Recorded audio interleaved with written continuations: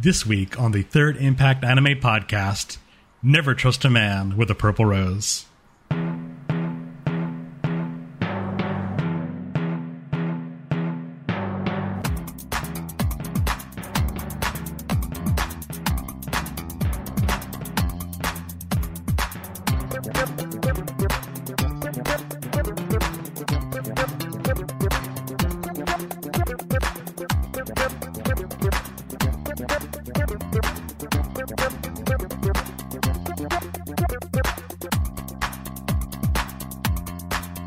Hello and welcome once again to the Third Impact Anime Podcast. Today we're going to be discussing the 1984 anime adaptation to the classic manga series Glass Mask. I am back on the podcast once again, Tobias, your grizzled old teacher, and I'm joined today by our podcast very own Stage Storm, Bill. Hello. I've been learning a lot of method acting from Daniel Day-Lewis. He's been helping me. I've been wrapping myself, blinding myself, putting binds on my legs so that way I can learn what it's really like in the way of acting. And we've also have a special guest here today, a returning champion from the mean streets of the Awesome Cast. It's Basil time. Because acting is no hobby or fun, just like podcasting. Acting is serious business, as we've learned through Glass Mask. What a wild ride this series has been. I've kind of heard about this over the years, but wasn't really expecting this to be as crazy as it turned out to be. So I guess kind of to start us off here, I wanted to ask you guys how you first become aware of Glass Mask. This is not something that's really been as prolific in the West as some of the older stuff, like Fist of the North Star, for instance. You know, how did we come to learn of this? Bill, what was your first experience with Glass Mask? Well, I would have to think Rose of Versailles. So I heard about Rose of Versailles, started watching that classic anime series, and said, this is really cool. What other series of that vein are out there? And names like Dear Brother got brought up, and Glass Mask came about. And Glass Mask is licensed by Sentai Filmworks, and Sentai, thanks to their fantastic sales, I was able to get the Blu-ray of this for a very good price, and said, it's not that expensive, let's give it a shot. So I wanted to just kind of explore more of the classic anime shoujo space. For sure, absolutely. And once again, got to hand it to High Dive and Sentai for not only having a streaming service, but having one that focuses on sort of older stuff and a lot of stuff that's been forgotten in the seasonally rush of new series. What about yourself, Basil? How did you first come to learn of the Glass Mask? So I think I found out about Glass Mask around 2008, because what I started watching at the time was the anime Skip Beat. Have either of you all watched Skip Beat? I've heard of it. I have not. Well, if you like to watch an anime about how crazy it can be to act in things, watch Skip Beat or read Skip Beat, because oh man, does it cover very similar story beats, similar plot threads as Glass Mask, where now it's powered by the wonderful burning heart of revenge, where it's about Koyoko, who is this just random, not random, but like a girl who works at her parents' inn and does odd jobs and things, but, she had a boyfriend who then she discovered who was an actor who was cheating on her, and so she got so mad, she decided she was going to become a badass actress and become a more popular actor than him so that she can show him up. And so that's why she gets into acting. But a lot of the similar things of dealing with production companies and competition for roles and what happens when you're in an audition and other people don't like you and they want to screw you over. All that's very similar storyline beats. Like, it's very good, very choice. But I was really enjoying watching this. Like, what are other things like it? And that's when I heard, did my Googlings and things, and that's when Glass Mask first came up, Then I forgot about it until much later when my friend Drew from the Akiba Renditions podcast, you need to update Drew. I was staying in his house, and he had recently got the Blu-ray for the Sentai release of Glass Mask 1984. I went, oh, right, Glass Mask. I remember reading about this. I really should watch it. And so I ordered it, and I also think when we were talking to Jess, one of the con-chairs for MomoCon, and for some reason, Glass Mask, she was like, oh man, Glass Mask is awesome. If you haven't watched it, you should totally watch Glass Mask. Especially the 1984 version. I was like, okay. So, between, like, Drew and Jess was really the people that pushed me to, like, no, I need to. And, of course, I own the Blu-ray. What'd I do? Oh, I hear Bill and Austin, who should be on this podcast. Yeah, get his ass. Call him out. That's right. Yeah. You, like, okay, look, I'm gonna say it right here. I know it's uncouth to say people look like other people, but Austin, you look like a very handsome, younger Jeremy Parrish. There, I said it. Wow. That's the reason he wears glasses now. That is a sincere compliment. You better take it as such. He looks like Jeremy Parrish, and I sound like Jeremy Parrish, or so I've been told. So, by our powers combined, we can be retronauts. Anywho, I heard that y'all were watching Glass Mask. I went, man, this is the perfect excuse for me to start actually watching Glass Mask. So I loaded up on High Dive because I'm too lazy to go find my disc. Yeah, so your situation is very similar to mine. I kind of, the impetus for me to actually sitting down with this was Bill and Austin talking about watching it for the podcast. But for me, I first heard about this in 2016. There was a goofy parody series. It's one of those 5-minute series that were so popular last decade. It seems to have kind of gone away for the most part. But the series was Glass Mask Year 3 Class D, which you took some of the main characters from this series, you put them in a high school with little chibi CG characters, and they're involved in high school situations that are parodies of the passionate scenes from the series itself. Really wasn't notable all that much, but there were enough people talking about it back in 2016 as it was being streamed on Crunchyroll that I first was introduced to this, and enough people were talking about how Glass Mask, the original, was so great and amazing, and for something that I had never even heard of, it just kind of stuck in the back of my mind for the past few years until this moment. One of the things I've always wanted to watch, hearing about the main character and her relationship with this, her teacher, Tsukikage Sensei, that kind of stuck out with me as one of those things I probably should watch and be aware of to really talk about classic anime going forward. Little side tangent. It's kind of funny that you found it through their kind of chibi parody one, because I think Fist of the North Star also did one called Fist of the North Star DDD. So I think it was airing about the same time as this, wasn't it?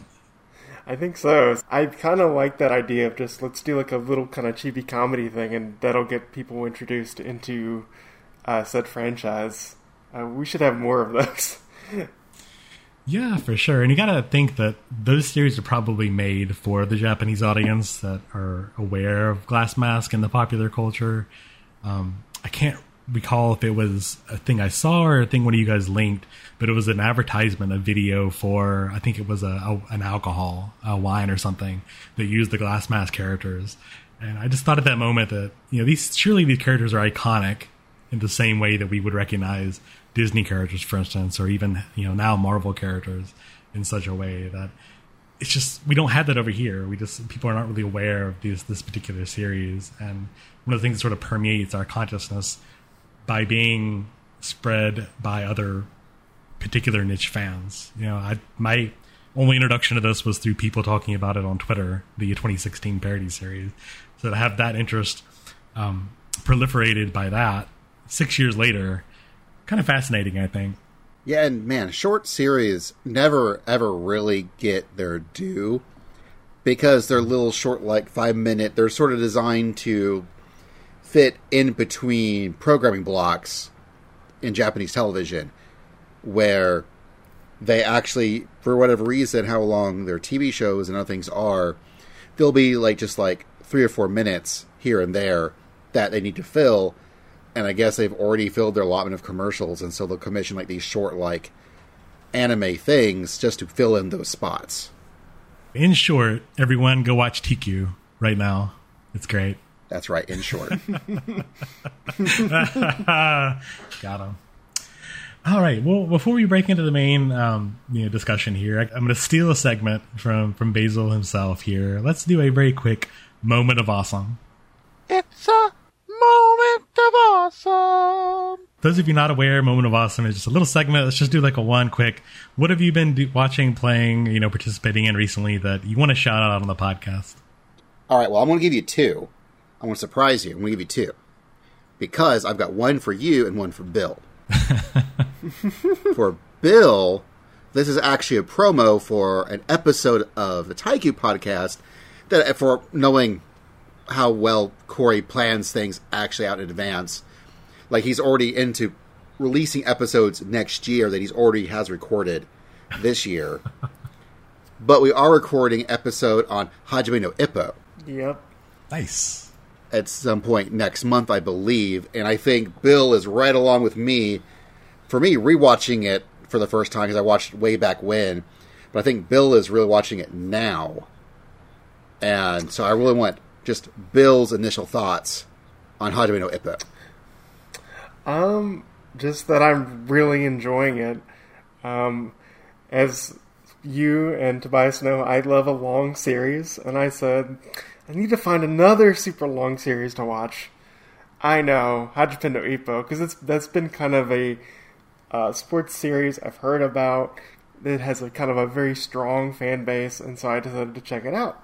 And what I really enjoy about it is just kind of the growth of where Ippo starts and how he keeps evolving through the series, and also just how they do a really good job with the boxing sequences, and you feel the impact of all of the hits and all of the kind of quick movement that they have to do with their feet in a traditional boxing match. And so I think those two elements of Ippo I've really enjoyed and will be excited to talk about very soon. Another aside, Bill, if you're not watching Dragon Quest Adventure of Dai, you need to be watching Dragon Quest Adventure of Dai. Wait till after Ippo's over, because you still got a ton of episodes left to watch. We've won a good long show. Watch yourselves in Dragon Quest Dai. Tobias. Hello. Let's talk about Super Smartphone. Super Smartphone, yeah. Over the past month or two, I've been trying to make use of my my Shonen Jump digital subscription. So, I burned through a lot of Spy Family, but last weekend I went through a bunch of the newer stuff that is pretty recent. And yeah, Super Smartphone is one of those things I think that came out maybe a month or two ago, right? Yeah, it started in May. 5 or 6 chapters. There's 8 chapters currently as of this recording. The 8th chapter just dropped a moment ago. Okay, yeah, I was, I think last Sunday or the Sunday before, I just sat down with a bunch of chapters of stuff I've been meaning to catch up on, and Super Smartphone was one. It's kind of, I can't help but compare this to Death Note in a way. It's absolutely lower stakes Death Note. People, it's a smartphone where you look up things and not kill people. And I say lower stakes because there are stakes. Bill, have you read any of this at all? No, this is the first time I'm hearing about it. Okay, yeah. So the general premise, this guy, he wakes up and finds he has a new smartphone. It's like a half-size iPhone, basically. And he can Google anything that is man-made information. He can't, ask, where is this person at this moment? But he can ask, give me this data for this area at this time frame. And he gets the results instantly. And he finds that there's some sort of game involved with that. There's points that are involved by Googling when he has certain impacts, societal impacts. By using this phone, it gives him points that he's not really aware of what does. The phone is very secretive about what that is, what gets involved there. So he already kind of is the main character. His backstory is his brother was disappeared at a young age, and that's always been something he's worried about. And as he gets the phone, is trying to both solve local crimes and try to work his way up to maybe solving the mystery of his missing brother, he finds that other people, at least one other person, probably more, also has super smartphones. And they're using it for not so great, usage. There's a segment with a basically an organized raid on this condo that he has to come in and sort of fix using his own super smartphone powers. So it feels like Death Note in the sense that there's people trying to outsmart other people using this paranormal plot device, but they aren't straight up killing each other in the same way that Death Note is. It is a little bit goofier. Like the character designs are a bit more cartoonish. The main character has like a sort of childhood friend, girlfriend character. That's they have a more playful relationship. But there are definitely stakes, like Basil said, and I'm kind of interested to see if they stick with this long term or not. Yeah, I really hope that this manga, like, actually gets to have, like, a life. Because a lot of these newer Shonen Jump series don't always have the longest shelf life, because everything's powered by those surveys. And if you ain't getting placed well in those surveys, then your manga is not long for this world. I think another manga, the Rakugo manga that's been really, really good lately, everyone's so scared that they're going to just shove like an ending to it and then be done out of nowhere. And I'm also worried about that. And this is yet another one where I could totally see this could be really blown up to something really interesting. Because it definitely does have those, like, Death Note vibes. And there's been other manga in Shonen Jump that has similar vibes to it. That, of course, I'm blanking on their names. But I know that they exist. It's definitely one of those templates that Shonen Jump has. And I haven't really found one of these lately in Shonen Jump. So I really feel it kind of fills a niche that you need for, like, a really well-rounded manga magazine. Where it's not all just One Piece. Although I love One Piece. But Super Smart Fun has been a lot of fun, and I'm really enjoying it, and I want to see where it goes. I do like that Shonen Jump in recent years have been taking kind of more chances and have been kind of doing more quirky series from what I've seen, like Sakamoto Days or something like Spy Family. I don't think we would see those type of series in Shonen Jump even 5 years ago. So I think it's cool that they are trying different things and not just being like, we gotta do Naruto or Bleach again. We gotta kind of repackage that. Let's go. Well, exactly. I would want to say in Shonen Jump's defense, I guess, but a lot of that stuff has always been in Shonen Jump. What is new is that we're actually getting a lot of it. Before they were really picky on how they are curating what they are bringing over here. But now, especially now that they have the digital version of the app, and along with Manga Plus, which is the other app that also does a lot of the similar Shueisha stuff and stuff from Shogakukan. Is that the other two gigantic conglomerates? I think those are the two that technically co-own Viz. They've got that other app, which is not, I don't like as much as the Viz manga, just because while it is free, you only get so many chapters at one point, and at some point they just go away. Whereas as long as you pay for the Shonen Jump app, you get to read everything. But a lot of those things have been around. I only know this is because for several years now, I haven't done this panel in recent years because doing panels in recent years is a new thing. But I used to do one called Manga You Need to Read Right Now. And one of the easiest things I could do to figure out what I want to talk about was dig through the Shonen Jump app and go, okay, what's new now that's been showing off? Like, there's been a bunch of neat little odds and ends that I have talked about over the years, including things like at the time no one knew about it, like Dr. Stone. Right. That was, again, it's a really interesting little manga. I say little manga. It's now a big manga. It's now a big anime that everyone really enjoys. That is essentially iShield 21, but for science. But well, it is. That's what I always say, because the writer is the writer of iShield 21, and he's doing the exact same thing for science he did with football, where he will go through, he'll explain either what the football play they're going to teach you is, or what the science is going to do. And then, when they actually do it, they completely ignore rules of physics entirely to make it look as amazing as possible. Yeah, so I'll go ahead, and I know we've recommended it several times on the podcast before, but the Shonen Jump app is one of the best deals in manga right now for $2 a month. And I would have you preface this by saying they're not paying me to say this. This is not our Blue Apron moment. For $2 a month, you can get new chapters and all the old chapters, well, most of the old chapters, for everything under the Shonen Jump. So it's really easy just to, on the weekend, casually on a Sunday, open up the app and see what new stuff is coming out. So like we already mentioned Super Smartphone, but a really new one is Ruri Dragon, something I sat down and read last weekend as well, about a high school girl that suddenly has dragon horns and suddenly starts breathing fire. And she's trying to figure out what's going on and sort of navigate high school life. Very casual, but kind of a fun read.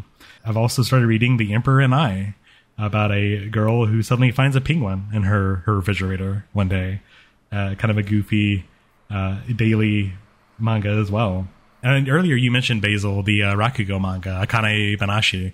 Likewise, I do kind of worry about that a bit. It's not as over the top as some of the more traditional shonen titles, but it is kind of a nice look at Rakugo and using teenage characters rather than adult characters like the Showa Rakugo Shinjo series from last decade. Who would have known that live-performing comedy would work so well in manga form?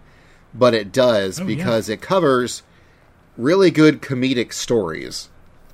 And because it's still, essentially dialogue acted out, it's really easy to, have characters act really, in exaggerated forms, and you've got all the text right there, but you can just sort of explain what the storyline beats are without actually having to go through it all. It's very good. I'm really enjoyed the Showa Rakugo Shinju. I'm really enjoying this new one, because you also get to tell sort of stories around the people who are performing the Rakugo besides just the Rakugo themselves. Exactly. And it works out really, really well. Completely agree. So as far as my moment of awesome, let's do two quick ones here. The first one I know that only Basil and I would care about. I just recently beat Final Fantasy XIV Stormblood. Yeah, you did. Not of the patches, of the other stuff, just the main story itself. It was great.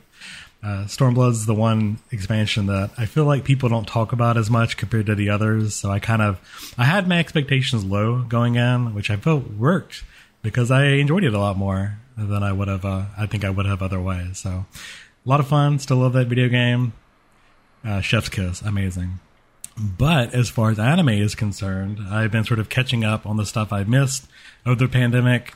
Of course, we just had Your Boy Kongming ended, and we're going to talk more about that on some podcasts coming up. But I'm just going to say right now, if you haven't watched Your Boy Kongming on, it's High Dive, right? Yeah, High Dive. Yeah, it's High Dive. If you haven't watched Your Boy Kongming, you're missing out. It is one of, if not the best anime of the season, if not the year. I think this is a thing that's going to stick with me for a long time. I think A1 Pictures is sort of the primary studio behind this, based on a manga from a few years back. It's great. It's about this tactician, this general from the Romance of the Three Kingdoms stories, Kongming. He gets reverse isekai'd into the modern era and discovers the party clubbing scene in Tokyo, Japan, where he meets an up-and-coming singer, Eiko, and pledges himself to use his tactical prowess to make her the new star of the scene. And he does so. It's a show where it's funny to see the way he uses his tactics to do this, his marketing, and to sort of help her rise up. But also to see the way he inspires both Eiko and some of the other characters. I think Bill's pointed this out before as well, but there seems to be a banner year for rap battles in anime, and Your Boy Kongming is certainly a part of that for sure. Please go watch this show. We'll talk about it a lot more in the future, but just right now, please go watch it. I do want to give a shout out to the other series that's doing Big Rag Battle this season, although I'm a little late to the party there. I'm finally working way through season 2 of Kaguya-sama Love is War. That, of course, just ended its third season just this week, actually. So I'm trying to catch up to that. I really, really enjoyed season 1 back in 2019 when that came out. It was absolutely hilarious romantic comedy. For some reason, I slept on season 2 and then season 3. But now that I'm finally working my way through it, I'm regretting the wait because season 2 is hilarious. And it has probably some of the best animation for a seasonal anime. They do some really fun visuals in Kaguya-san Love is War. So check it out for that as well. Completely agree. So from Zero to Nichijou, just how out there do they get with their animation jokes? Well, I don't know if it's quite as buck wild as Nichijou, but the way they set up these situations and the way the creators are trying to outsmart each other, just so they just don't have to admit that they love each other, but can make the other person admit that instead. I feel like there's a lot of twists and turns that are more complicated than something in Nichijou.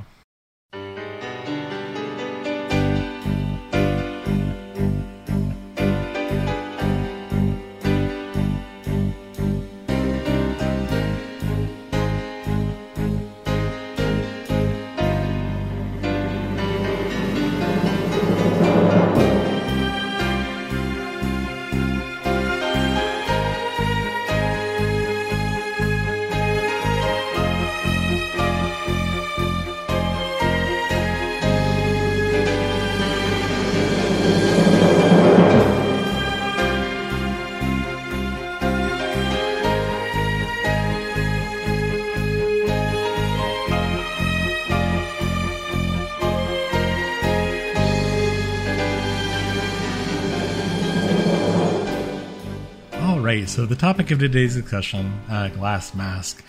First of all, we're going to talk about sort of the background and the production staff as we usually do, but I feel like there's a lot more of interest here than usual. Usually we just kind of go over these names and these people, and we kind of put some plot threads together.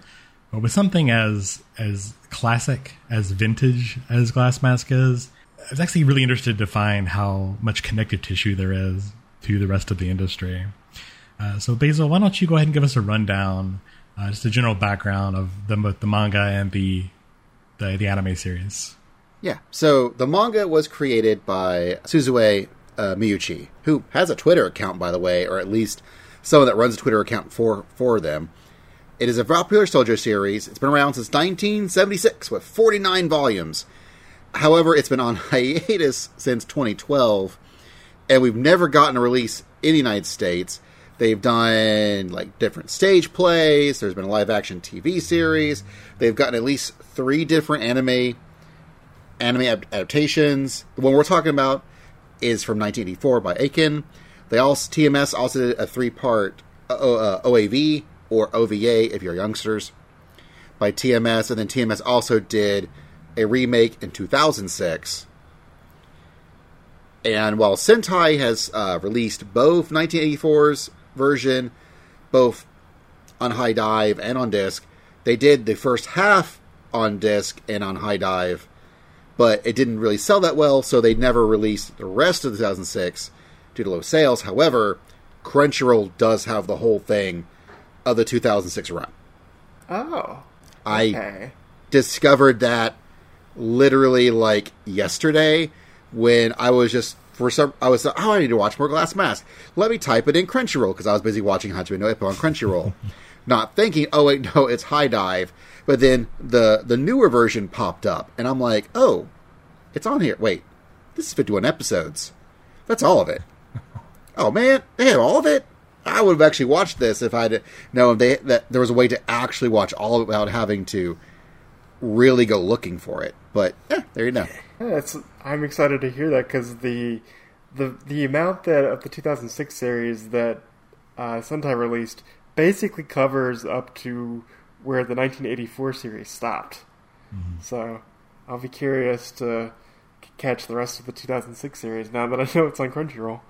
I'm kind of wondering, that I think about it. Do you know if the newer series ever got a dub in its release over here? I don't think so. Yeah, I don't think so. Okay. Because, I mean, of course, the original only has a Japanese dub as well. So I was kind of wondering, since the newer one got a little more press over here, I wondered if they bothered at all. I know that as far as Crunchyroll goes, it is only subtitled. Okay, well, Bill, why don't you go ahead and give us a general plot synopsis so people at home know what we talk about. So, our main protagonist for Glass Mask is Maya Kitamura, who is a 13-year-old girl with a strong, very strong passion for acting. She is discovered by a former major actress herself, Chiyusuke Kasugi, where she offers Maya the chance to become an actress.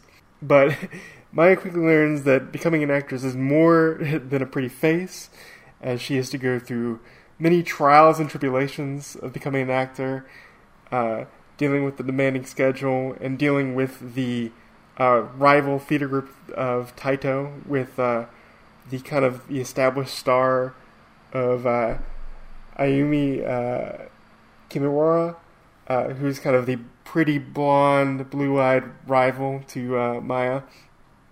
And she also has a secret patron called that she nicknames Mr. Purple Rose, because he gives a purple rose as like a signature, kind of similar to Tuxedo Maz with his kind of flying rose down upon Sailor Moon. And it's kind of saying if Maya will be able to survive and become a popular and well-known actress. Now that we kind of lay it out so plainly, I really have to wonder just how influential Glass Mask was to the rest of the shoujo series. I see a lot of, for instance, Sailor Moon in this here.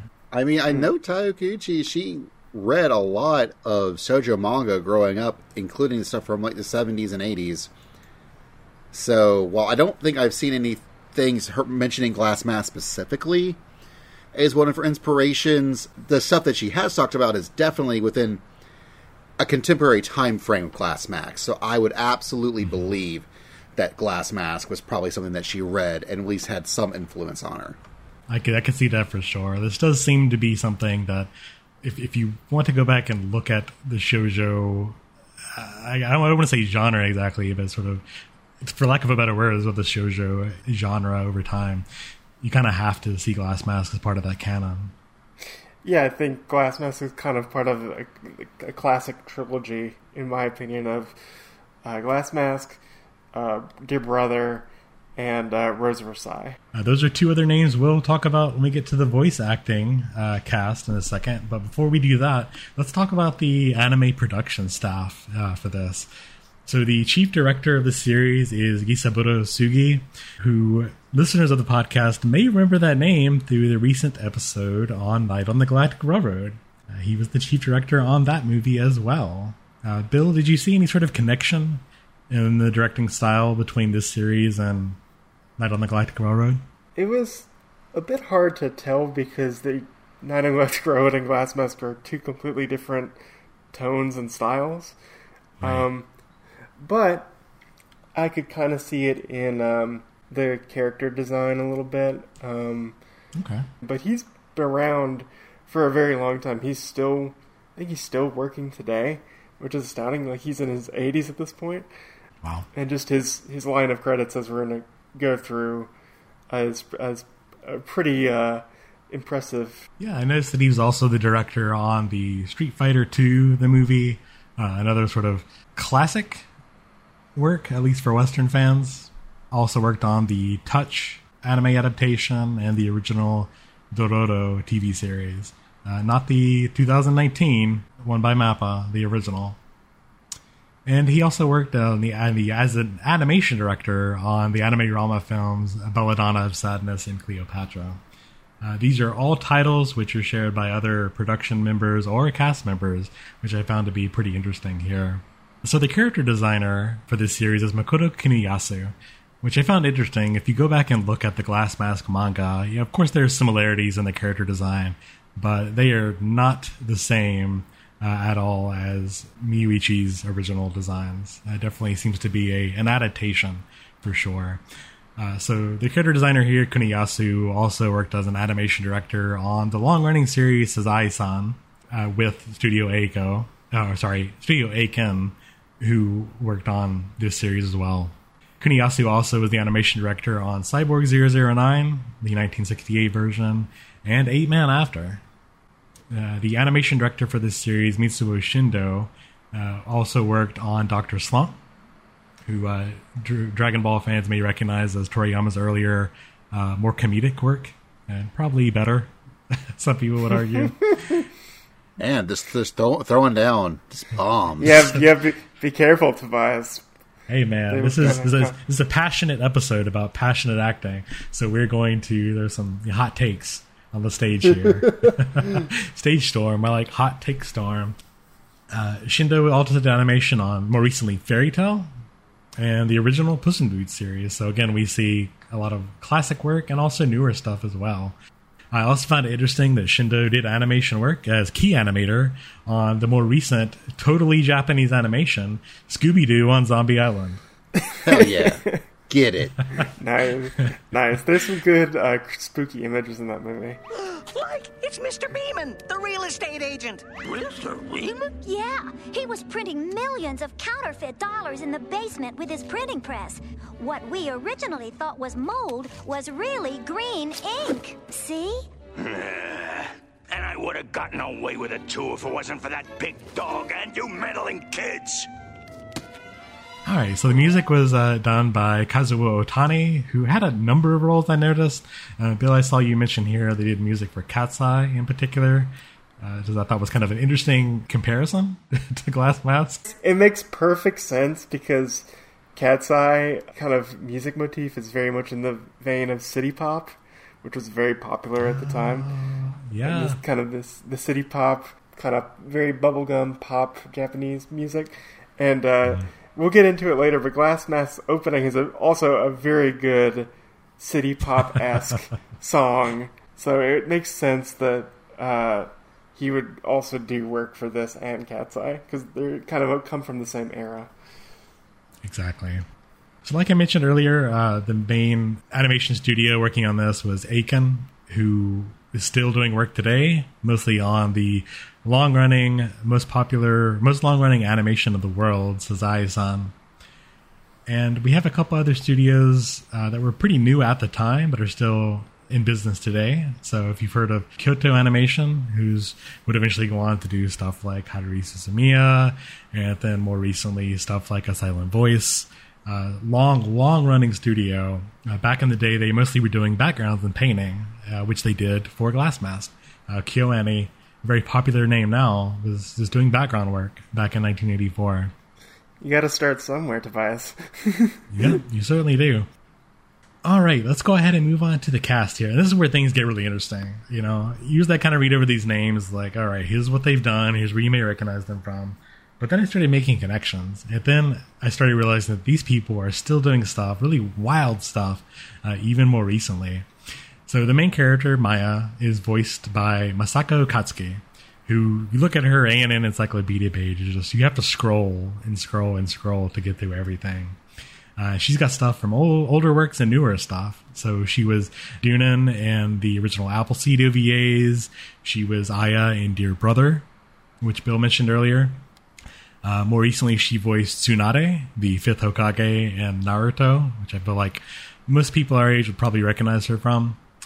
She was Charlotte Smoothie in One Piece, for you One Piece nerds out there. And I thought it interesting looking at her page. She actually has a number of pornographic roles under her name as well. It's not really something you see credited a lot, at least in my experience. So if you're familiar with the Almost Memetic series Cool Devices, she was 2 roles in that series. And I thought it was interesting that she played Ayumi's mother, Udako, in the 2005-2006 adaptation of Glass Mask. So if you remember in the end of the series when they do the Helen Keller stuff, how they had the adult doctor that takes care of Helen, the original voice of Maya played that same role in the later one. I just kind of love that acknowledgement of legacy of, you're too old to play your original role, but we still think you're important, so we're going to put you in the remake. Yeah, I think that's just a great acknowledgement of legacy there. That's cool. Oh, absolutely. I love it. I love it when they do that. They bring people back for later either sequels or versions. It's great. The only role that would have been better, potentially, I mean, that's pretty good, but if they could have also gotten her as Tsuikage, her teacher, would have also been pretty excellent. Ooh. But what we also didn't mention was that she is also the voice actress for the original role of Sailor Neptune in Sailor Moon. Oh, okay. Yeah, I kind of skimmed over her, but like I said, let's go to her page, and there's something you've seen. I don't want Sully to kill you. She's... I'm just looking out for you. Here. Sailor Moon will come up here in a second, but before we get into that, the role of Ayumi Himekawa, her rival character, is voiced by Minori Matsushima, and she has more, I found more older roles rather than modern stuff, but she was Jim in Animal Treasure Island, which is, of course, was one of the first things that Miyazaki sort of known for, worked on. So again, very, very vintage, very classic. She was Sayaka in Mazinger Z. She was the young version of Chirin in the totally for children Ringing Bell. Very excellent movie. The younger you can have your children watch it, the better. All those Sanrio children's movies are just like, how is this for children? they're so scary at times. Like if you watch something like Unico, it's just like, wow, that's really scary for a children's movie. Hey, now remember, Attack on Titan's meant for 12-year-olds. That is true. All right, so. And I kind of want to point out when I mentioned Animal Treasure Island there is that a lot of these roles we'll see were people that were in that sort of original Nippon animation studio involved in the original sort of proto Ghibli works, which again just shows how much these people have come over time. All right, next it's Tsukikage Sensei, her teacher, a very iconic role, is voiced by Taiko Nakanishi. She was Kelly and Emma, a Victorian romance. She was also in Ringing Bell as Chirin's mother. She was the Doom Tree in Sailor Moon R. So there you go. There's your Sailor Moon. Shout out. And likewise, she was in several of the World Masterpiece Theater anime series, including Pollyanna, Little Women, and Dog of Flanders. All right, next up. And this is where things kind of get interesting here with the male roles, I feel like. So... Maya's love interest, Yu Sakura Koji, is voiced by Yuji Mitsuya. Again, just as prolific, if not more, than Masako Katsuki here. Again, you've absolutely seen something that this guy has voiced then. He was Madoka in Devil Hunter Yoko, Virgo in Saint Seiya. He voiced not one, but two of the great Kais in Dragon Ball Z and Dragon Ball Z Super. That is Shin and Kibito. He was also in Touch as the character Tatsuya. And not only has he been in a variety of things, but he's also has a history of being a recording director. For not only is he in dubs, he helps make dubs. If you've seen the original Yu-Gi-Oh! Rurouni Kenshin, and even a few of the Makoto Shinkai movies, such as A Place Promised in Our Early Days, he was responsible for that dub. So it's something we don't talk about a lot here, that we mostly think of actors, but not people who also are on the recording side of things. Generally, we only talk about the English redubbing, not the Japanese dub itself. Two fun facts before you move on for him. As several prolific voice actors, both male and female, he had a couple cameos in Pop Team Epic, the most important comedy series ever devised. For those of you not aware, those every episode they would use a new set of both male and female voice actors for the main characters. So if you've seen a lot of Japanese dubs for Dragon Ball Z, for instance, or other series, you've heard those characters in Pop Team Epic at some point. All right, and lastly, a notable fact about Kuji Mitsuya is he was briefly in a band called Slapstick in the late 70s, early 80s. Slapstick is really interesting because it's comprised of a number of other prolific voice actors. So on guitar, we had Toshio Furukawa, who has voiced roles in Mobile Suit Gundam, Fist of the North Star, and Pat Lieber. Also the voice of Piccolo in Dragon Ball. We have on drums Toru Furuya, who was the voice of Amuro Ray in Mobile Suit Gundam. I believe he's come to North Carolina a few times, to amazement. He's also Coach Amuro. Yeah, he's the coach in Birdie Wing. Really? Yeah. Oh, wow. Yeah, who's also named Amuro. Yeah. I didn't know that. Awesome. I mean, also in Birdie Wing, Eve's original instructor is voiced by the guy who does Char. Like, it is such secretly... Birdie Wing is the most Sunrise anime to Sunrise, now that they're no longer allowed to call themselves Sunrise. Yeah, a lot of references and subtle, not so subtle nods to Gundam and Birdie Wing. And last thing I wanted to call out as part of this band, we have Akira Kamiya on the bass guitar, most known for Kinshiro and Fist of the North Star, Ryo and City Hunter, and Mindo in Urusei Yatsura. Oh. So what you're telling me is that the tradition of grouping up a bunch of popular male seiyuu to make them do band stuff together and music together is, at least starts in 1977. Got it. Yeah, it's wild to see. I don't really know what came first. I saw Slapstick had kind of formed before Mitsuya joined and continued afterwards. So maybe it was just a rotating cast of voice actors. But I find it interesting to see some of these big names, these very prolific voice actors, show up at the same time at the same place. All right, and lastly, let's talk about Mr. Purple Rose himself, Masumi Hayami. This is interesting because he was actually voiced by two actors. The first one that voiced this role from episodes 1 to 18 was Nachi Nozawa, who had roles in Be Forever Yamato, was also in Cleopatra. He was the voice of Cobra and all the Space Adventure Cobra movies and series and OVAs at the time. He was Hyakimaru in the original Dororo, or rather just Dororo. One too many rows there. And he was Paikal in the Lupin the Third OVA, Return of Paikal. We don't want to talk about that special. You sure, Bill? We have you here for a reason. We don't need to talk about that one. That one's not that great. More recently, he also voiced the character Hojo in the Final Fantasy VII games Crisis Core and Dirge of Cerberus. Nice. And he tends to be the Japanese dialogue replacement for Bruce Willis's character John McClane in all the Die Hard movies. Huh. Mr. Purple Rose is John McClane. Not a connection I would have made right out the gate. Wonder if they say the classic Die Hard line in Japanese. I have a machine gun now. How do you say ho ho ho in Japanese, I wonder?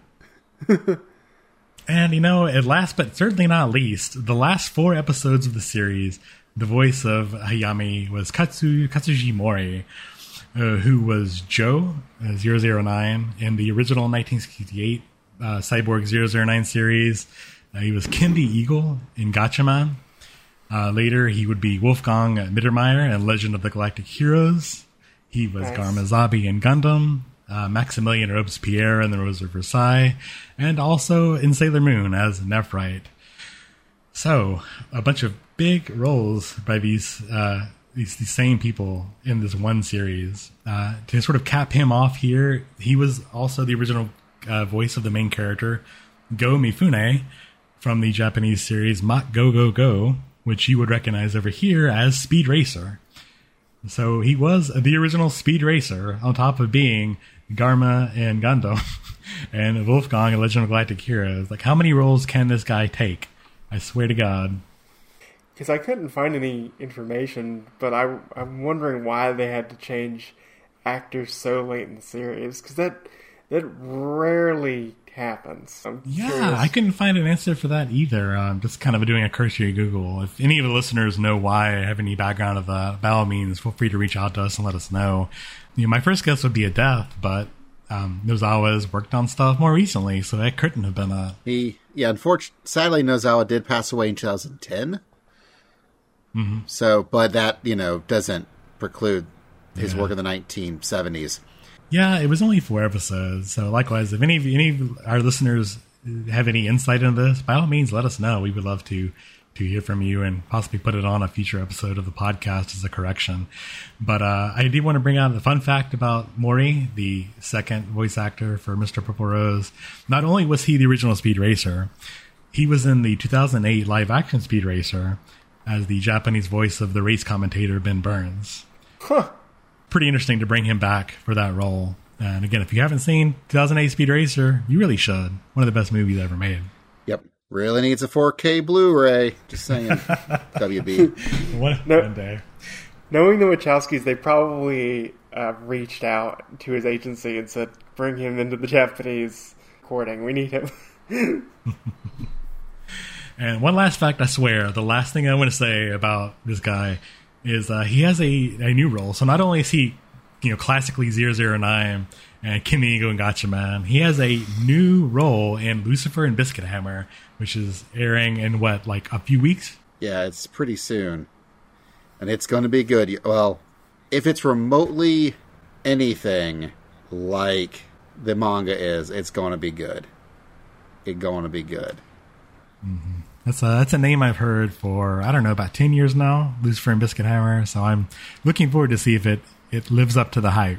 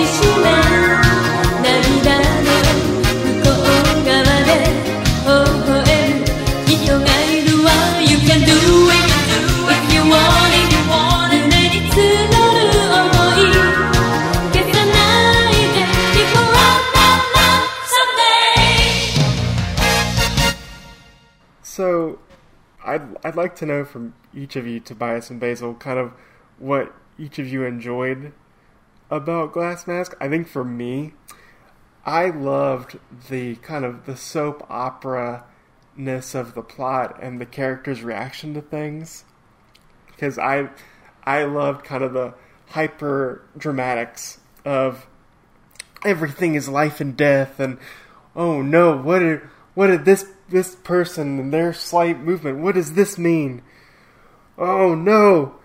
And I always enjoy kind of the over-the-top soap opera plot lines. And that's kind of one aspect of Glass Mask that I really enjoyed.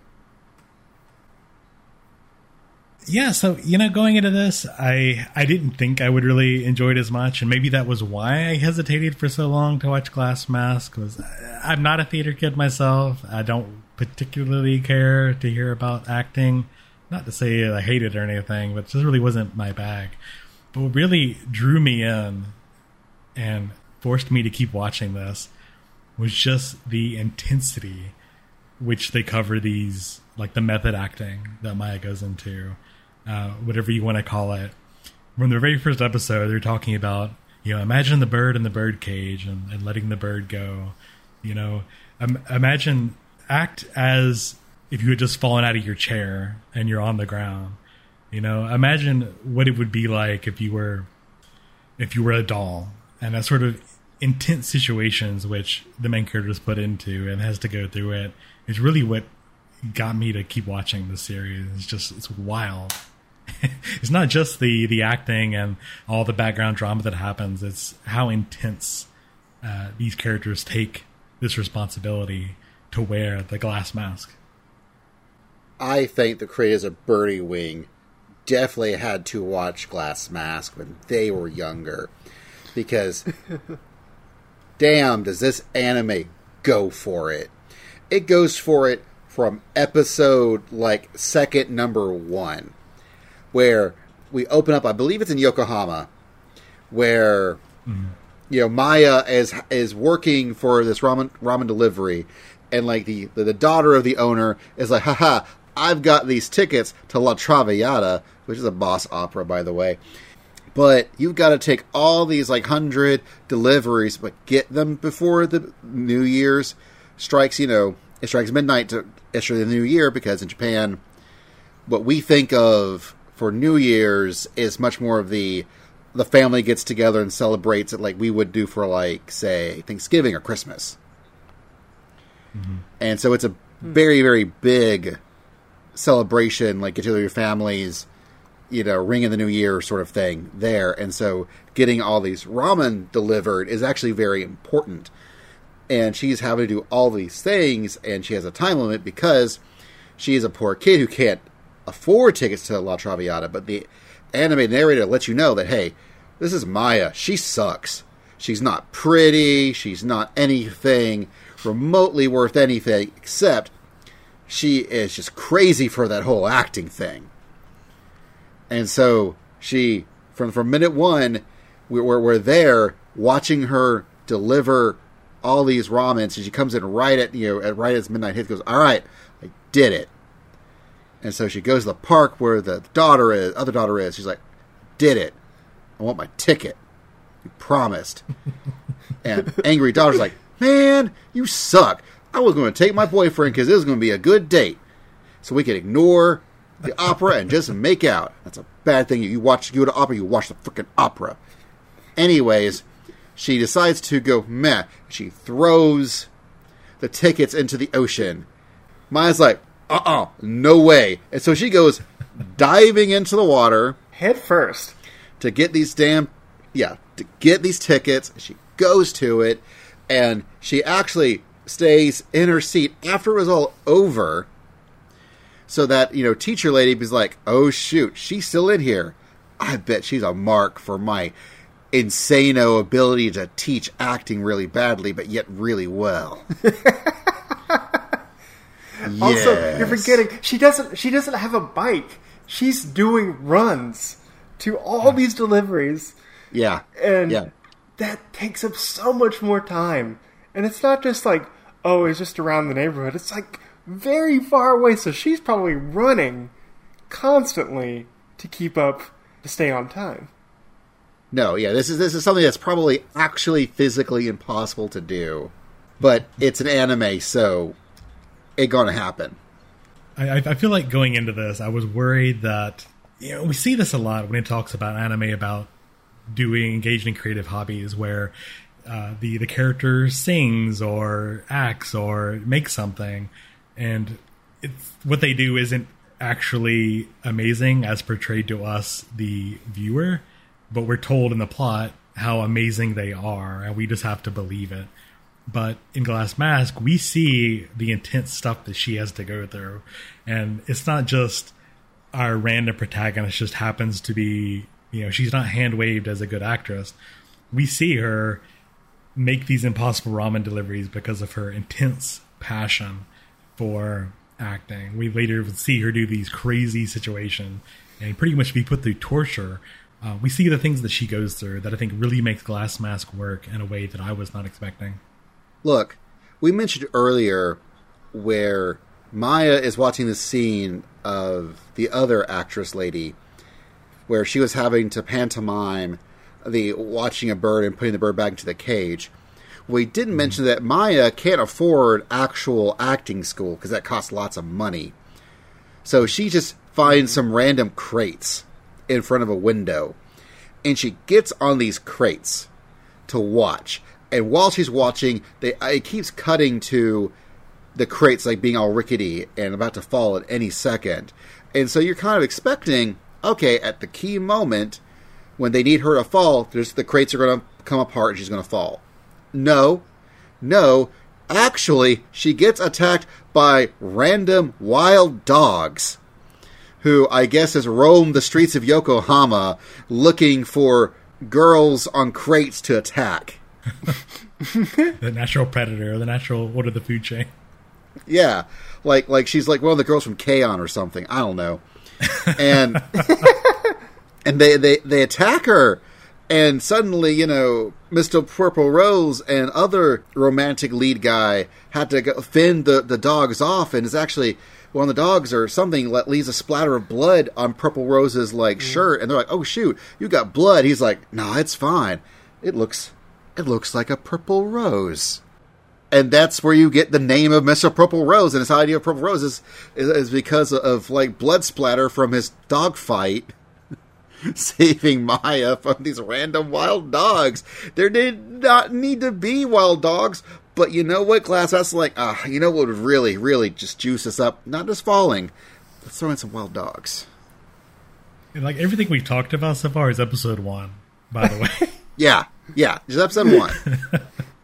That really sets the tone of what you're going to get in the series, is they kind of show just if you can handle the intensity, then come on aboard the Glass Mask. You enjoy the ride. I don't know how well it communicates the actual feeling of acting so much as that if you're a theater kid, this is what's going on in your brain while you're trying to get your acting done. Yeah, just the over-analyzing and overthinking that's going on through each of your movements. They do that a lot, either on the stage or dealing with the kind of the rival theater organization, I think Taito, which is where Mr. Purple Rose resides. He's like a producer there, and where the other romantic lead is. And they do some really underhanded things. They're on a trip to a theater production, and they hire 2 men who are the drivers to sidetrack them and to flatten their tires so they can't make it to the show on time. So that way, the Taito organization's theater trip can win. And I'm just this is very soap opera over the top, which is it's such a joy. And then just all the interactions between Maya and Mr. Purple Rose in person, because she doesn't know he's Mr. Purple Rose. And just kind of she's always combative or defensive towards him. But he's always kind of a patron secretly in the background, just because of just he admires her sheer intensity and veracity she puts into her acting. So I'm wondering, as someone who really never really did theater in high school or whatnot, I've been led to believe you guys have had that experiences. Do you remember having to stand on crates as you learn acting? Do you remember having to fix a truck just to perform?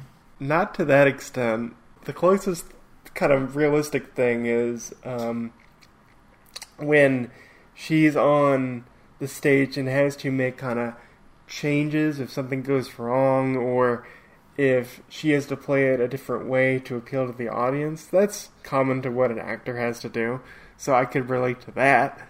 But no, I've never had to deal with killer dogs potentially harming me, or having to stay in a shed in the dead of winter to feel the truth of acting as Maya has to go through. Or stay completely blind, so that way I can truly understand what Helen Keller went through, so that way I could play her in The Miracle Worker. Okay, so admittedly, when I was younger in my teens, myself, actually along with Kevin from the Awesome Cast, we were part of a local opera theater.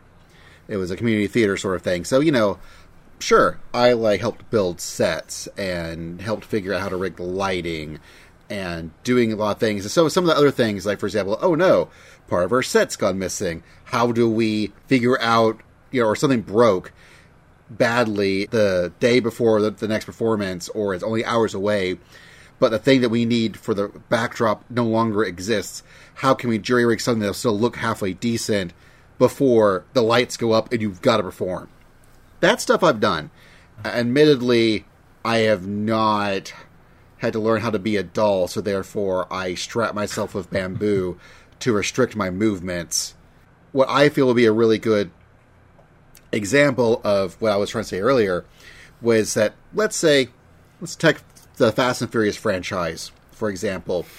Two of the leading actors throughout many of it. Hold up. Are you really comparing the Fast and the Furious to Glass Mask? Is that happening now? Yes. So, two of the actors who are now feuded and aren't acting with each other anymore is, of course, Vin Diesel and The Rock. And I really feel that if you were to show them Glass Mask, The Rock would be like, man, this is kind of out there. Whereas I guarantee you Vin Diesel's like, yes, absolutely, this is it. This is real.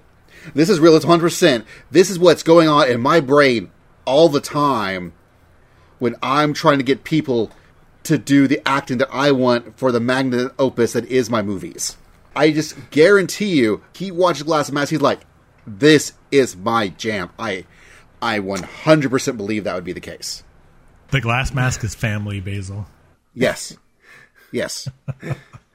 Like, I don't know if Vin Diesel could actually make it as the Crimson Goddess. I don't know if he's not quite there yet. I bet he wishes he was. I bet he thinks he is. I don't know if he is quite yet. By the way, the Crimson Goddess is our teacher, Atsugi Kage. That's her role that was gifted to her by the playwright of it. And only she is allowed to portray the role of the Crimson Goddess in this play. And apparently this has rights to who gets to play that role. She was given the copyrights by the playwright because she was so amazing in the role of the Crimson Goddess that she bestowed the copyright of the play to her. And this is like the one piece. Yeah, basically, yes. This, where both Maya and my brain is blinking on her rival, Ayumi. That is what they both want to play. They want to both be the Crimson Goddess.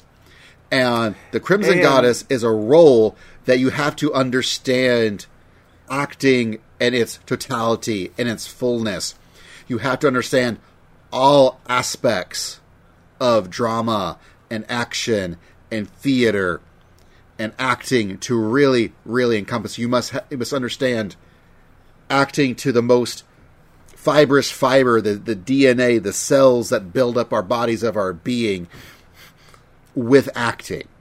For you to be able to even begin to comprehend the enormous responsibility it is to portray the role of the Crimson Goddess. And just like One Piece, we never see the Crimson Goddess play. We're not given flashbacks to it. We're not given a hint of what the play's about. We just hear it's the most amazing play that the rival theater troupe, the Taito organization, wants. They must have the rights to the Crimson Goddess, and that's why they're so antagonistic towards Maya and her teacher and her troupe. Which is funny because, of course, her teacher, Atsugi Kage, she's the only one that can, if she dies, the play dies with her, apparently. So they've got to get someone to be the inheritor of her will, as it were. Not only, like, copyright-wise, but also, like, her heart and who she believes can play this role. That's also why she puts Maya through hell and back multiple times, in multiple occasions, is to give her the proper training. Yeah, she's a taskmaster. Like, in the beginning episodes when she joins the school, when Maya joins the school, Maya gets letters from her mother as, like, forms of correspondence, and the teacher is like, give me those letters, and burns them in a fire, and just like, this will stifle her acting. This is not productive. She can never communicate with her family ever again, basically. She must devote her entire energy into acting.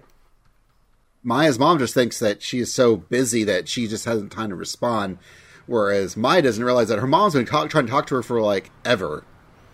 And never knows about it. But I do want to ask y'all, I think there's someone right now in existence today that is appropriate candidate to be the Crimson Goddess. Do y'all have one? I mean, you mentioned Vin Diesel earlier. I feel like the only person, again, acting's not really in my bag. I don't want to say this is definitely but I couldn't not think of Nick Cage the entire time. That's right. That's right. Mr. Nicolas Cage can absolutely be the Crimson Goddess. Just absolutely 100%.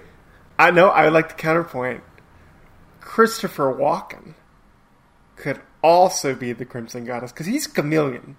He can do any type of role. He can do serious, he can do comedic, he can do action, because I think he was in the Boondock Saints, like back in the 90s. I don't remember.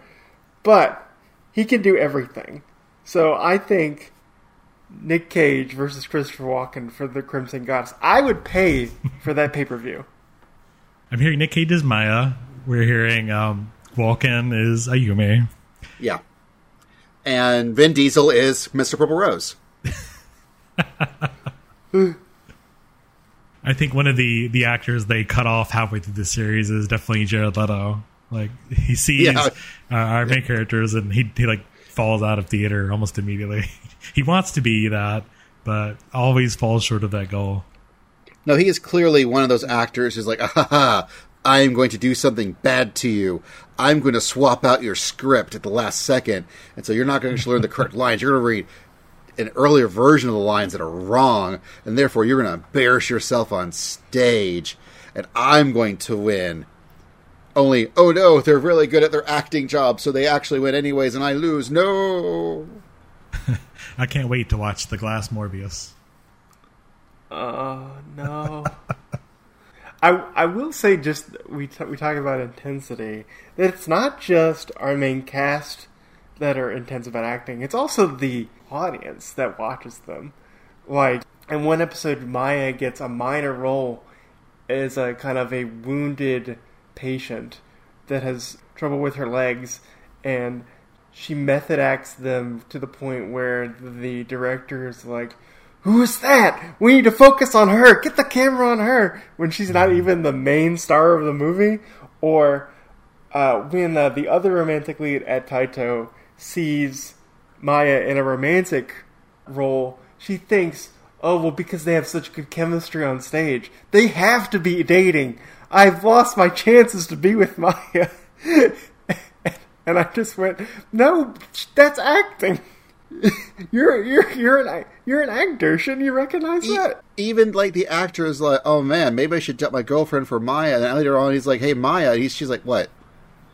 That was a good job.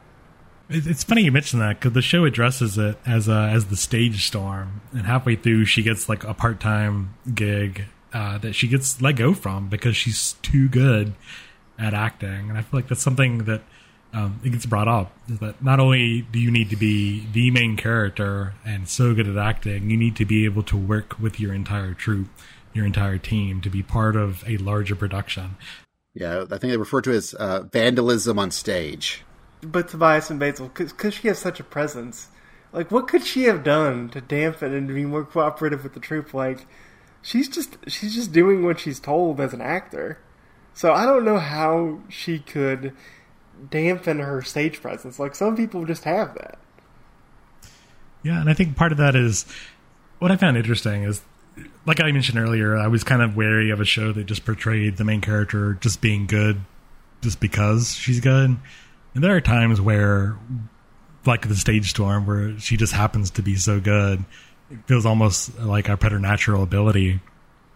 But we see that she's just not on the same level as these other actors.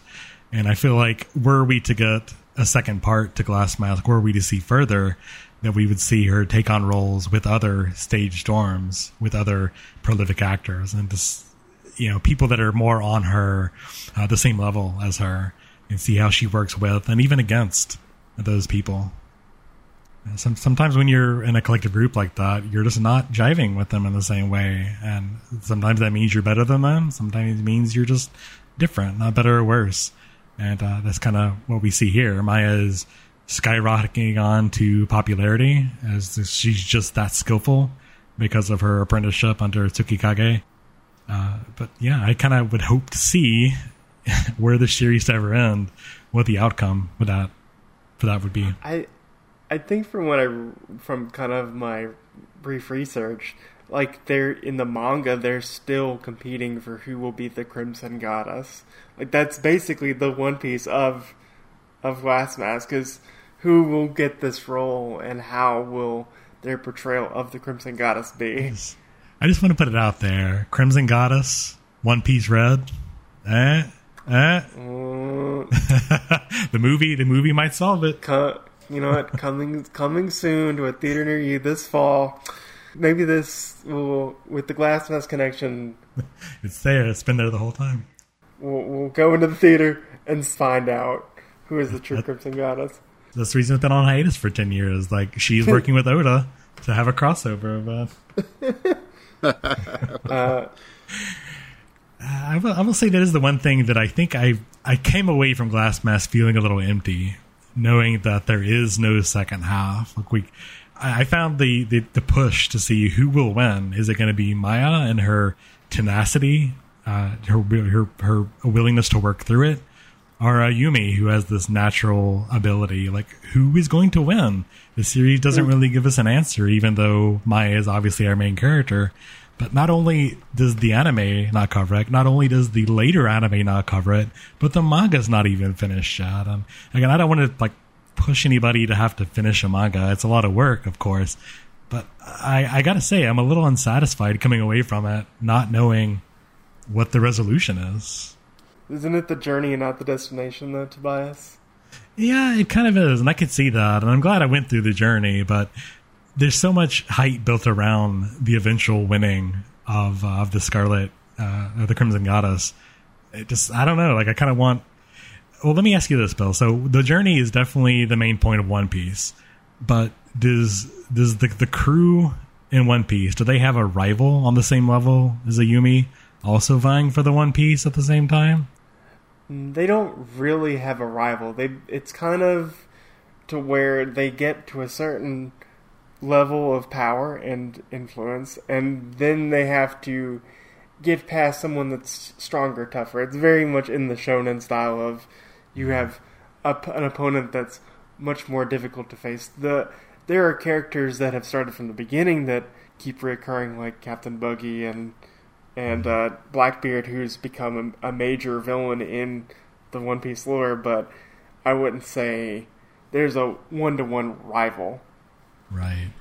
It's like seeing the individual plays that Maya is involved in and to see how she overcomes those is great plotting. I could see a lot more of those over time. But I guess for me, like the major conflict between her and Ayumi, one of the characters is going to become the Crimson Goddess. One of those is going to inherit Tsukikage's legacy. And that we don't even have close to resolution. We're I would imagine halfway through, because we got to a point where both of them are now directly under her tutelage by the end. Well, I think what I like too is just between the rivals, it's just the author did a really good job of just I'm gonna do stark contrasts between the two of them, where Maya's kind of lower status, kind of coming from a working class family and trying to get up the ranks, whereas Ayumi comes from a acting dynasty, and she kind of had an in as becoming an actress, and also she has more refined features with the blue eyes, the blonde hair, which is something that's very coveted in as we've seen in Japanese media, in manga and anime. Right. It's a trope in and of itself. Yes, which also gives her another advantage, and she's also more of a refined actor than Maya is because of just her experience and her different approach to acting. Yeah, it's a trope we see used in a lot of manga and anime. The idea of rival characters, one of which has a natural, innate talent and usually more classically trained, and one that is more a newcomer, up and coming, that is working through hardworking guts. It's a thing we see, in Gunbuster, for instance, these juxtaposition of the hardworking guts character versus the more traditional, innate, talented character. I mean, hell, it's something we mentioned Naruto earlier. That's like the main rivalry in Naruto. And it's something we see constantly through these series. So it's really just seen here in the same light. Or like, for example, Ippo and Miyata, who, as far as I know, never actually get their fight. Even now. So what you're saying is the true resolution for Glass Mask is Maya and Ayumi slugging it out in the ring. Basil. So I'm sorry, this is a tangent device, but they still haven't had their fight yet. As far as I know, and I'm referring to the manga here too, they have not had their fight. Where their big rivalry comes from, spoilers for Ippo, a practice match, but they've never actually had a real match against each other. Well, I'll have to talk to you about this off air, because I don't want to go into tangent town. But I'm just saying that Ippo is continuing a long-standing tradition of never actually getting to your ending. Just like X1999, where we'll never get that ending, even though we really want it. It all starts with Glass Mask and the rivalry between, Ayumi and Maya. That's right. It's just Walken and Cage all over again. You heard it here first, folks. Glass Mask has a direct link to Hajime no Ippo, a boxing anime. There's no difference between boxing and acting as far as we're concerned. No, that's pro wrestling. Well, let's go ahead and take another tangent, speaking of tangents, over to the opening animation and theme song. What did you guys think about the way this opens?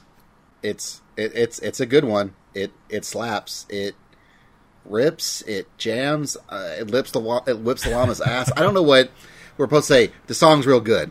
Everything that Basil just said, times by 2.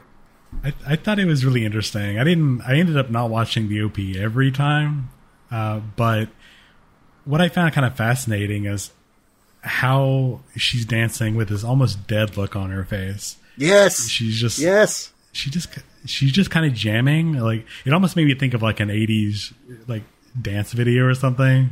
Like I almost expected her to be wearing leg warmers. Yeah, like it was almost like rhythm gymnastics or something. Exactly. So for those of you who haven't seen it, it's the OP just has it's sort of like I guess you said city pop inspired, Bill. I would agree with that. Almost like a cities pop inspired song with the main character Maya dancing around in a leotard, and she just bopping around, and occasionally the camera will pan to her face, and she just is looking forward with this grin on her face, and she just dancing like this dead stare. Yeah, like her eyes look dead. Like it looks like she's like a doll dancing. To whoever's watching, like she's not really thinking about it too hard anymore. She's just so mad with the wanting of just be able to act. She'll do what anyone ever tells her to do, and she'll just do it, which is true. And it's definitely doll-like. It feels like it's almost like a comment. I don't know if it's meant to be a commentary on the character of Maya herself, but it sure feels like that way to me. Yeah, completely agree. That's something I picked up pretty early on, and I don't think we've actually talked about what a glass mask is. Bill, do you want to give us a breakdown of what is meant by the glass mask? Glass mask is basically kind of a metaphor for acting where you're putting on a different face as an actor, or a different interpretation. So you're no longer Maya. You are now Helen Keller. You are now a doll. You are now this. Insert this. And that's basically what the glass mask is. It's basically a metaphor of what you're doing as an actor.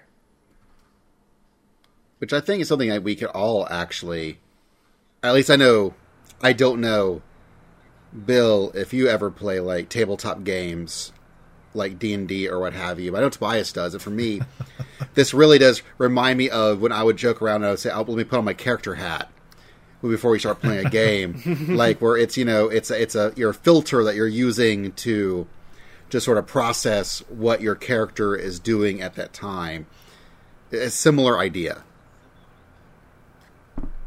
Yeah, that's a perfect analogy because I'm in a weekly D&D game, and I'm the DM in one of them, and as the DM, I have to play many different roles or put on the glass masks and kind of get in the mindset and the thoughts of those characters I have to play, and so that's kind of what you're doing in tabletop games, and what you're also doing as an actor is you're trying to get into the mindset and the thought process of this character.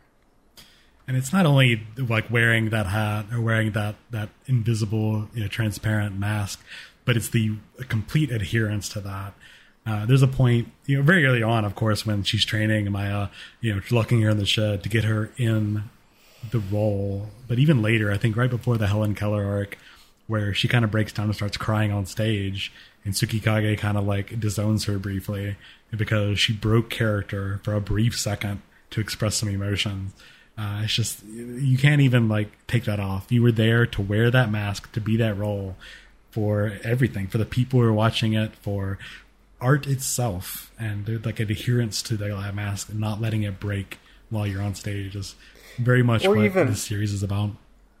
Or even off stage, where she's having to practice and basically become the character, even while not on the stage. Like the closest I can think of is there's a really good documentary about Jim Carrey playing Andy Kaufman in the movie Man on the Moon, where he basically stayed in character as Andy Kaufman, even off camera. Like he basically acted like Andy Kaufman, and that's basically the same thing Maya's having to do, where she is this character even off stage. You are this character 24/7. The kind of the definition of method acting that has become more well known thanks to actors like Daniel Day-Lewis. Exactly. Or like when Nicolas Cage prepared for the important role of Ghost Rider, he went to this beach, this war-torn beach, I believe, or known to be infested with evil spirits or something, but he took like rocks from this beach and he had them in his Ghost Rider, like his coat pockets. So that way he could really channel the essence of evil spirits and spirits of vengeance within him. Where he also then mentioned he had gotten so wrapped up being Ghost Rider, he went to a club afterwards and then realized he had to leave because he was going to start punching people. He didn't want to do that. Are you telling me that Nick Cage actually died and went to hell and came back and got a ghost motorcycle? Yes. 100%. That was an actual autobiographical. As all his movies are really just different. Like that one time he got really angry and he drove some. Drive angry? Yeah, that actually happened. I drove angry once. I think those are both ancient episodes of the Awesome Cast where we covered both Spirit of Vengeance and Drive Angry. I think I might have had Daryl Surratt on those episodes too. That sounds right. Oh, wow. So, I mean, those are from the early 2000s or late 2000s, whatever those movies came out. But they're there. Anyways, you were saying? Yeah, so do we have any sort of other thoughts about the series as a whole? If we have time, I really want to talk about the relationship between Maya and Mr. Purple Rose. Yeah, we have all the time in the world, so yeah, let's talk about the age gap there. Because when Austin and I were watching this, which he should be on this episode. Austin. Yeah, Austin. Yeah, Austin. Yeah. But as we were watching the series, we kept thinking like this. We felt very kind of, as it progressed, we felt kind of uncomfortable about this relationship because of the age gap. Because she starts off as 13, and Mr. Purple Rose is kind of framed as in his early 20s, or at the earliest, like in his late teens. So I'm somewhere. I swear it was like I read somewhere it was like an 11-year difference. Yeah, where it's kind of just it's a weird relationship where he is being kind of supportive in that he'll send like the purple roses to her dressing room, or here I'm going to give you the summer home that you can go stay in to practice your method acting, or how he'll keep showing up to a lot of her performances, either at the theater or in a movie theater. and just kind of the weird, where even he says, I think at one point, it's just like, I don't know if I should be doing this. No, you shouldn't be, but you're the pocketbook that makes it all able to happen, so I guess you're stuck with it, guy. Ignoring your awesome, super cool, like, secretary lady who clearly has the hots for you and would be a much better fit for you, both in age difference and probably as a person. Yeah, and so when Austin and I were watching, we were just kind of confounded. We just couldn't put our finger on what this relationship was. Yeah, no, it's definitely something that I feel like hasn't aged well. This feels certainly outdated in certain ways, and again, not to justify this at all, time-wise or not, but this is not something I feel like that would fly in current times, and it's kind of belies the relationship between your audience and your art. Maya needs someone to appreciate what she's doing, even though she's doing it for acting's sake. Seeing the Purple Roses every gig she has certainly encourages her, knowing that she has fans out there, and that's what patrons do. Patrons of the art, they love these works. They are inspired by them. That's what art kind of is. But it does hit a point where appreciating the art or appreciating the person. And that's the line that Mr. Purple Rose skirts is he falling in love with her as a woman or her as an artist? And yeah, that's a fine line. I don't feel like the series really answers in an adequate way, maybe. Yeah.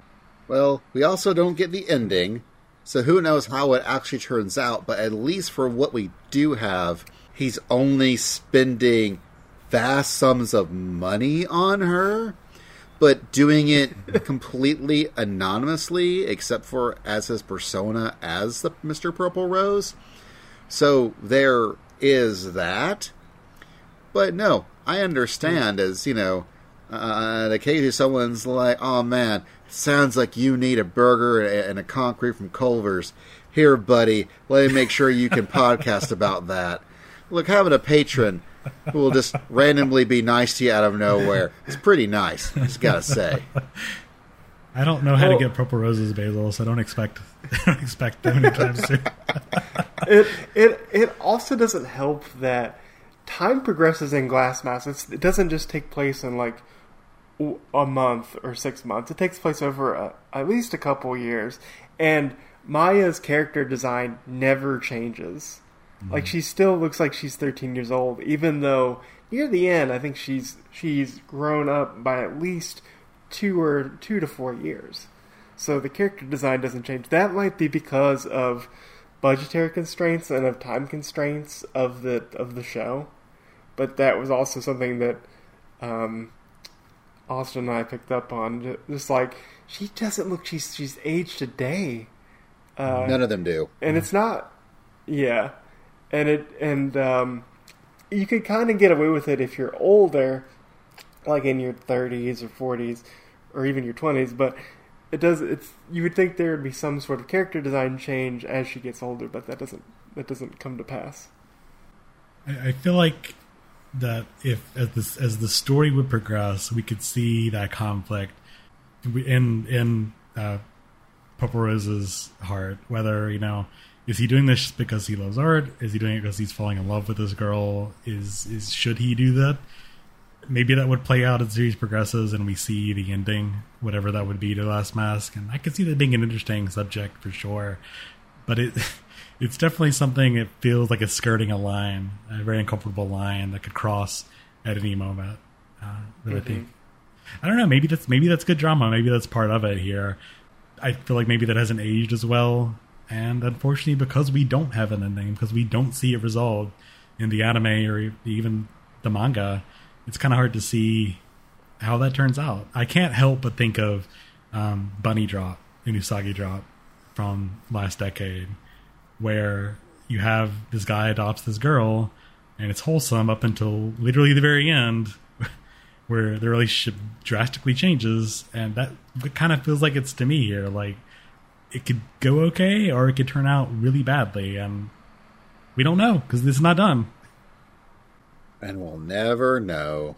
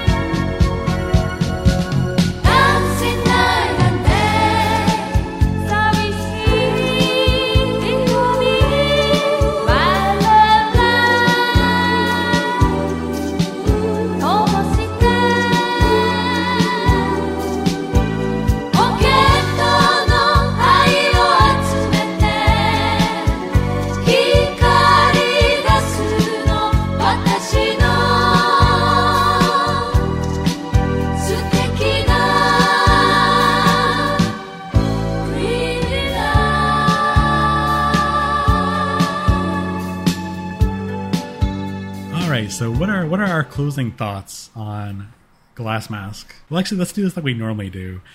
What is the what's one scene that stands out to you the most in Glass Mask? Oh man, probably the one where she's working on the movie theater, and you see her just like untying the ropes to her legs, and she's slowly trying to get up these stairs. Where I think she's playing someone with like a crippled leg, and just the people's sheer shock and amazement of her acting at that sequence, with the director just being like, "Point the camera at her! Get the camera! Where's the camera?" And the main star of the movie, who's like a pop idol who basically doesn't want to be there, gets really upset of just like. This is where she kind of gets upset about not getting the attention, but also just like, I'm not being a good actress. I need to get better. Great scene, absolutely. Basil, what's your one perfect scene from Glass Mask? Oh shoot, there's so many. Like there are so many. Like when she's has to pretend that she learned how to be blind, and so Mr. Purple Rose rents out a villa for her to destroy with a staff, a maid and a butler staff. Yeah, who has to like clean up, and they're calling like, "Sir, is this all right?" She is being very destructive. He's like, "Nah, it's cool. It's cool. This is for acting. This is fine. Let's put it on my card." Now, I want to give a shout out to the real MVP of this series, Rei Aoki, her yeah. awesome best friend, who inexplicably in the anime has green hair because hell yes. Good book. It's a good book. Who is like, she's sort of the boyish, in the Takarazuka, she'd be playing the prince. Yeah. Like, she'd be playing the main male character lead in a Takarazuka, and she just does not get, the accolades that she deserves of being like an absolute bro for Maya and being like the mother hen of the group and just keeping everything together when everything else is falling apart. They disappear like at the end of this. I'm sorry. Go ahead. Yeah, no. She does get less and less screen time as time goes on, as they start, especially as Maya starts, expanding outside of the teaching school. As she starts taking like TV show roles and movie roles and being part of other productions by other studios. But man, when she's there, she is important, and she is the bedrock that Maya can actually, grow from. She is super important, and not enough people talk about how awesome Rei is. Yeah, completely agree. I think the one scene that did it for me that I will always remember from Glass Mask is just the part where she's locked in a shack very early in the series, and Tsukikage is reading out the lines through the door, and she's unable to leave until she nails the part. And it just shows you perfectly how intense this is, how important this is for these characters, and what they have to go through to get to that point. You can't just say you're good and become the Crimson Goddess. You have to earn it, and that's a difficult journey. And it really seals the series for me as a whole.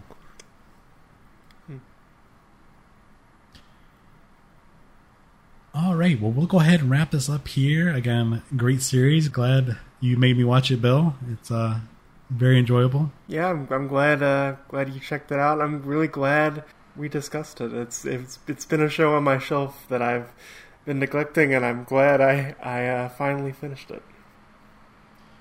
And again, for those of you at home, you can check this out on High Dive right now, streaming through High Dive, as well as I'm sorry, you say the disc were available as well? The discs for the 84 Glassmaster are still available. You can usually get it. Always check out Sundive for when they either do their big sales, usually around Christmas or Black Friday, because their prices are really good. So check that out. You can get the series for not a bad price, so you can get it there. And while you are online checking things out, you should go ahead and check us out online as well. So our podcast, Third Impact Anime, all of our information is on our website, thirdimpactanime.com. We have links to our episodes, our written articles. We have links to individual podcasts, as well as our feeds. We have a link to our Discord, which you should jump into. We chat pretty often about a variety of subjects related both to Japanese pop culture and just general stuff as well. The podcasts themselves you can view through Apple Podcast, Google Podcast, or any podcasting feed app, honestly. I use Pocket Cast myself, but it should be pretty easy to find no matter what you use. Like I said, Basil, you've got your own podcast as well, The Awesome Cast, our senpai. All right, yeah. I am part of The Awesome Cast, your podcast for everything awesome. We try our best to, if not every week, we try at least every other week, or at the very, very least once a month. We talk about anime and video games and all the things you probably like. We recently did an episode. We finally released our episodes on Culver's, the restaurant, which Tobias was one of our guests on. A lot of fun. Love that episode. Yeah, it was a fun time. And I don't know when this episode is coming out. However, the next couple episodes we have planned on the Awesome Cast docket is our next quote unquote real episode is not Skip Beat. I'm just telling you should watch Skip Beat somehow. Sadly, there was a Kickstarter for Blu-rays for that, but as far as I know, you can't actually buy the Blu-rays. It was just for the Kickstarter, so that kind of sucks. But Skate the Infinity is our next episode. Ah, yes. And we are also going to be starting... we also have a Patreon, and we're going to start releasing Patreon-exclusive episodes. But the first one of this new model is going to be free for everybody on the feed, and it is all about Dick Fight Island. Which, if you're wondering, is it what it says on the tin, you'd be absolutely correct. I've seen a few reviews, heard a few reviews of that, and yeah, it is certainly Dick's, it certainly fights, and it's all on an island, for sure. So good times are going to be had. You can find everything at awesomecast.com. You can also find me at It's Basil Time on Twitter, online, wherever. I am also being much more vigilant about actually doing Twitch streams. And if you want to know when I'm actually doing those Twitch streams, again, also at It's Basil Time, check me on Twitter. That's when I usually post updates about that, as well as other inane Twitter posts. Yeah, and Bill, where can people find you on the internet? I'm still on the Twitter at WB Foreman, Foreman, with 3 9s, where I guess I'll tweet stuff and retweet things. Exciting times on the Bill Twitter account. And likewise, I am also on Twitter at Reverend_Tobias. All right, want to thank you guys for showing up today. A lot of fun recording, and hope to hear from you again.